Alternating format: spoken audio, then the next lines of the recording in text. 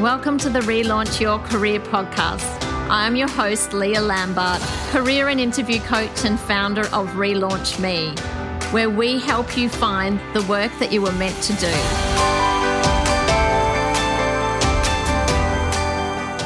Today I'm interviewing Alana Ball, who has had a decade of experience working in health and safety across a number of different industries.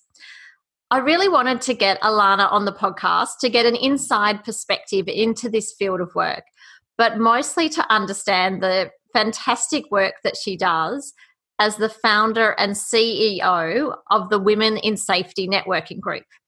Welcome to the podcast, Alana, and thanks for taking the time to speak with us today. Leah, really excited. So what I might ask you to do is if we can start off by talking about how you came to start your career working in the field of health and safety. Yeah, so it was actually an interesting journey. I grew up in Gladstone in central Queensland, and I was working in the HR space, so studying HR, working in HR, recruitment, that kind of thing. Now, growing up in Gladstone, you're surrounded by heavy industry. You know, my dad was working in industry. My brother started working in industry. And I guess I started to see that my career in HR wasn't necessarily impacting people the way I thought it was.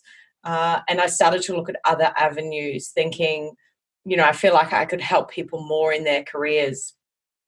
Saw the safety side as really coming into helping people get home safe and being home with their families. And for me, you know, family is such a big part of my life. I wanted to make sure that my brother, who was getting injured at work, that he actually could go home safely. So I kind of did a little bit of a hop, skip and a jump and was very fortunate to have picked up a role quite early in that and just started studying health and safety at uni and networking with people in that space and picked up my first role to work in it. So it really came from a position of, I guess, a need to want to help people more.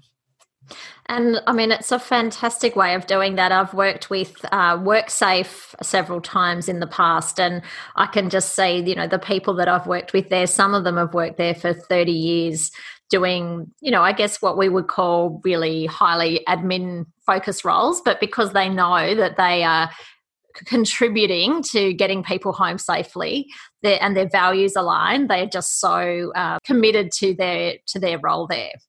So over the last decade, you've worked in a number of roles and a number of industries, starting working in the mining company.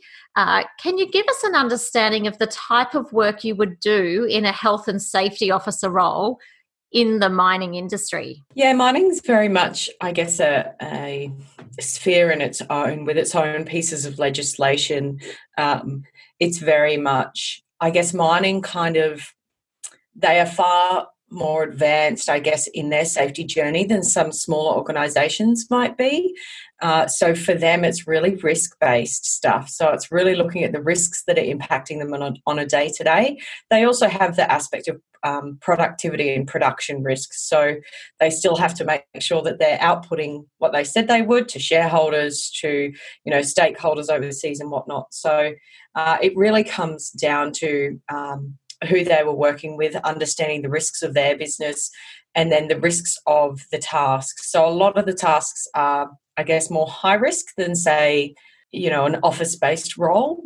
So the risks are higher. Therefore, we need to be monitoring them more, understanding them better, and what controls can we put in place to make sure that they're safe. So for me, the mining was very much a risk-based, know the risks, know what controls it, because if it fails, the reality is you're more likely to kill someone than if a control failed in an administrative kind of setting. So when I picture a health and safety officer working in that field, I'm picturing you know, out on site, hard hat, fluoro vest. I mean, what would a typical day look like? Do you spend a lot of your time on site, or is there a bit of balance between on-site work and office work? And I guess it's going to vary for anyone. I know for myself, a majority of my roles have been more corporate based. So I do more of the, I guess, policy and the strategy that sits behind what happens on site. I have done a lot of site work, and it is the glamorous world of hard hats. Every day is a bad hair day with those. and fluoro yellow matches nothing. But in saying that it is going out, for me, I'm very much on the consultation and communication. I don't know all the risks of someone's job, but being able to go in and say, at least have a chat to me about it. Tell me what you're doing. Tell me what things could go wrong in this. Whereas I think some people in safety go out with you're doing it wrong. And we've quite often got a bad name or a bad reputation as a profession because of it. My approach is very much more around going and having a chat and understanding what do they see the risks of their job. They know the job. They're the expertise, not me. I've got an expertise in this field and I can help them navigate that, but they're the experts in their field. They know what could go wrong. So let's raise that conversation. Then sometimes it is sitting in the office and analysing the data and analysing, we've had all of these incidents this month. What went wrong? Was it a super rainy month? Was it, we've said production needs to be met. Everyone was, really busy or leading into Christmas where you kind of get a little bit more complacent. So understanding that data at times can be days, weeks in the office. Writing policies, processes to try and mitigate things is quite often back in the office in front of the computer. So I think it is a balance. I think it should be a balance for anyone, regardless of what site looks like. Getting out and talking to the people who, I guess, where the safety matters is more important than sitting behind the computer. And interesting what you say about the seasonal impact. I hadn't probably ever thought of, that where people are getting a little bit tired at certain times, or maybe even the weather, I guess, in some of those places you've worked would contribute to more accidents or more risk occurring. In one of my past roles, we actually had a look at days. We put up the weather charts or weather data from Bureau of Meteorology, and we looked at, they track the rain days, so particularly in Brisbane. So we were looking at that data going, do we see more people slipping and tripping on rainy days, just out of interest? And it was actually no. And we're like, so people are paying more attention, say stepping onto the sidewalk or stepping onto the sidewalk, than maybe days that were dry. And it was like, this is just run of the mill, get to the bus, get to my car, whatever it might be. So it was interesting to see that weather actually had a different impact on, say, slipping and tripping. Yeah, that is really interesting. You would definitely think there would be more accidents on wet days, wouldn't you? So just to give anyone, I guess, who is perhaps interested in a career in health and safety, an idea of the different types of roles, within a bigger organisation where there's perhaps quite a large OH&S team, what would be some of the different types of roles or levels that might sit within that team? Yeah, so I guess for me, I would start looking at not necessarily what roles are available, but there's the Australian Institute of Health and Safety, and they're our, I guess, professional peak body, and they have different levels in there. And I think it's a really great starting point for anyone interested in getting into safety, because it lets them see, I guess, a level of professional capability.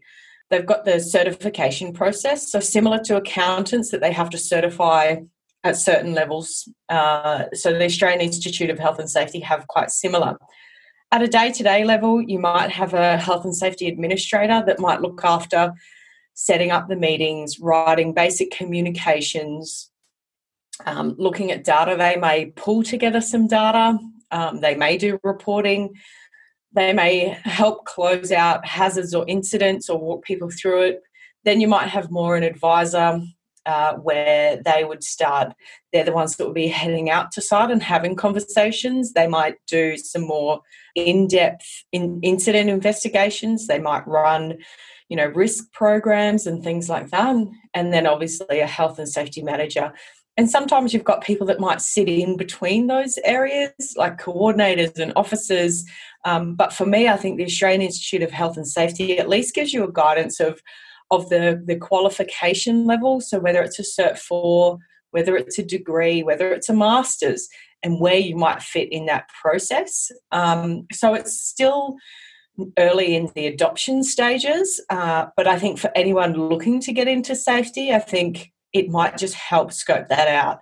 Back in the day, you could just have an old WHOSO certificate and get employed, but now I think there's a lot more rigour and a lot more education required, given, at times there's a lot of science behind, say, incidents, chemicals, asbestos, silica, all these things that we're seeing come out. So, the Institute's a starting point, and then obviously you're talking to different training providers of what they can offer and where it might fit them. That's really great advice. And I think often going to the industry body is such a good place to start, but often people sort of forget that and they immediately jump onto TAFE and university courses, looking at websites and courses. But the industry body is always a great place to start as the first part of your research. And look, they've got student levels of membership, where it's like it's not the full, financial outlay, but at least gives you a taste. It gives you entry to a network and lets you have some conversations about where you might fit in this profession. Yeah, great advice. And I assume you, as a student member, you could still join webinars and be involved in learning and training aspects that are offered by the industry. Yeah, definitely. And just being across different news articles that they might bring out, or, different ways of thinking that the profession is moving towards. Alana, having been in the industry for a decade, what sort of particular skills and attributes in terms of sort of almost personality qualities do you believe are really important to be successful in this field? Yeah, look, I think if you ask 10 different safety professionals, you'll definitely get 10 different answers. But my view very much is, for me, it's communication. I feel like anyone can apply a risk management framework because we do risk management day to day. Whether we're driving our car to work and we're making the risk assessment whether we should go before that car comes, at our core, we understand risk and consequence. Applying it in a framework just takes the learning. I'm not trying to downplay, I guess, I've got a lot of qualifications in this space, but if I had to say, I guess, personal qualities or capabilities, I would say communication, because it's about reading the room. It's about being able to share a message and get people to come on a journey in safety. It's about getting them to really understand why safety is important, because once we start empowering our workforce to understand why it's important, and it's not just top-down management driven, we're going to end up with better outcomes. They feel empowered to do their job. They don't have someone looking over them going, you're doing it wrong, but they also feel comfortable to come and communicate when they don't feel that something's going quite right. So for me, that communication piece, I think culture, understanding culture and human behaviour is really important, because, again, I foresee that in the future the safety professional is dead. But we've got the opportunity to really coach, mentor, educate our workforce, educate our leaders to lead safety. It shouldn't require me to come and tell them how to do safety. It should be part of who they are and what they are, and this is just good business and this is just good practice to be doing it. So for me, leadership, communication, culture, those kind of skills for me all tie into helping the business make better decisions and make them accountable for their own safety, not driven from us as a profession. Yeah, that's interesting. Another thing I wanted to ask you about is conflict resolution. I assume that, when you're going out on site and you have to tell people to change the way that they do things, there would be some level of conflict. Is that a big part of the role, or am I just making that perhaps making that up in my own mind? I think every role is going to be different in that space, right? And that's where that cultural journey comes into it. Some organisations are down that path and having an open conversation about, is there different ways that we could do this, and that being okay to hold those conversations, and that it's okay to give feedback and receive feedback. That's that cultural journey I guess we all want to go on. But certainly we've still got culture present in organisations that it does end in conflict, and you don't know me, you don't know my job, you're a tick and flick, you're the policeman.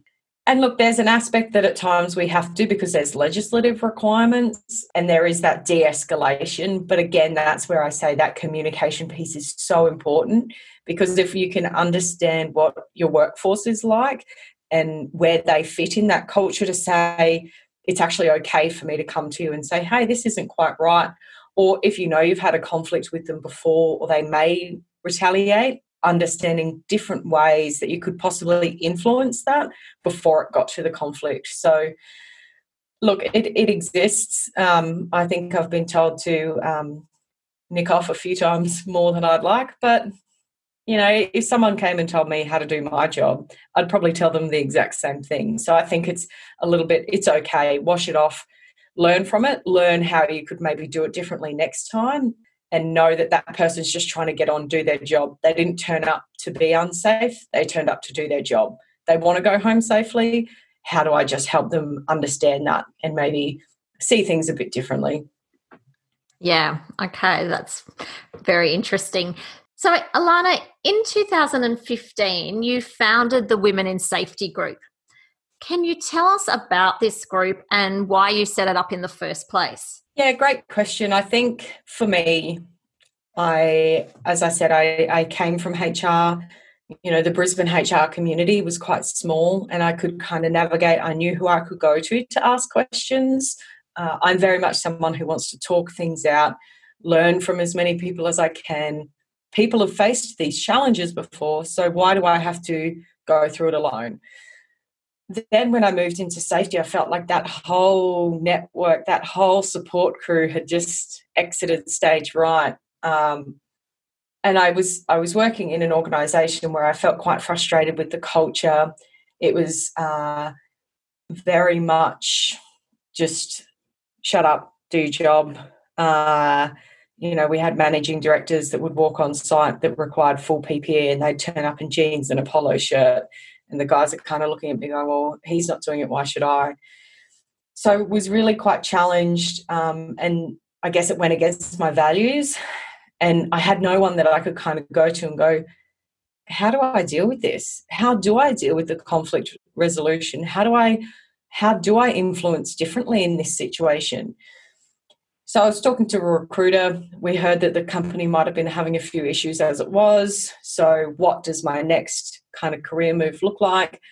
And her and I started, I guess, brainstorming this idea of a group that we could come together and discuss this.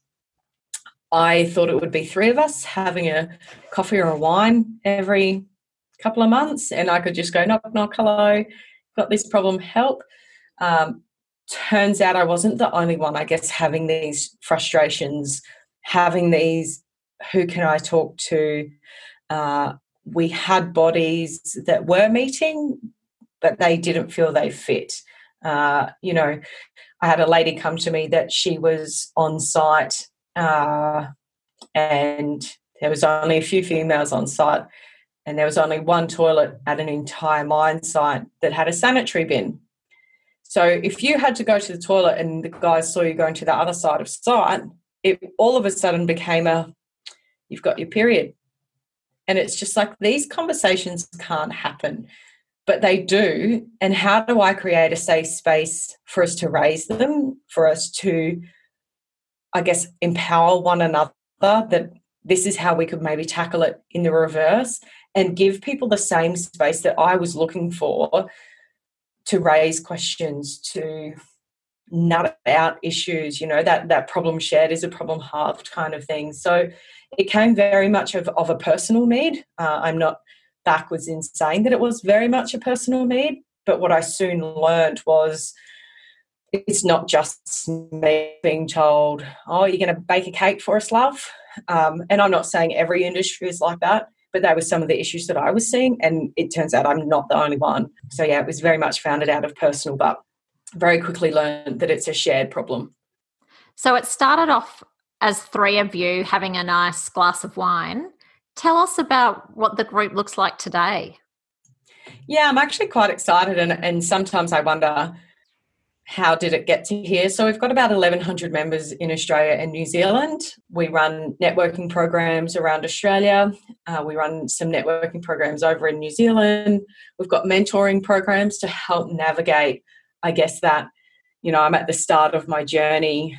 I'm facing these issues, I guess, like I did. I don't want someone to walk that same path I did when they don't need to. I want them to feel supported, to feel coached, to be able to just go to someone and target these questions.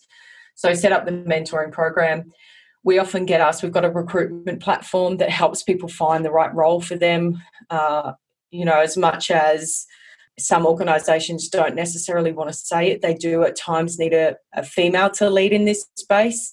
So we're approached many times to say, hey, help us find the right person for the right job. So, yeah, it's grown quite rapidly, I guess, through very natural channels. It's not something I've pushed. I've continued to work full-time, had a baby. So it's kind of something that I wanted to be organic and be led by what the group members want.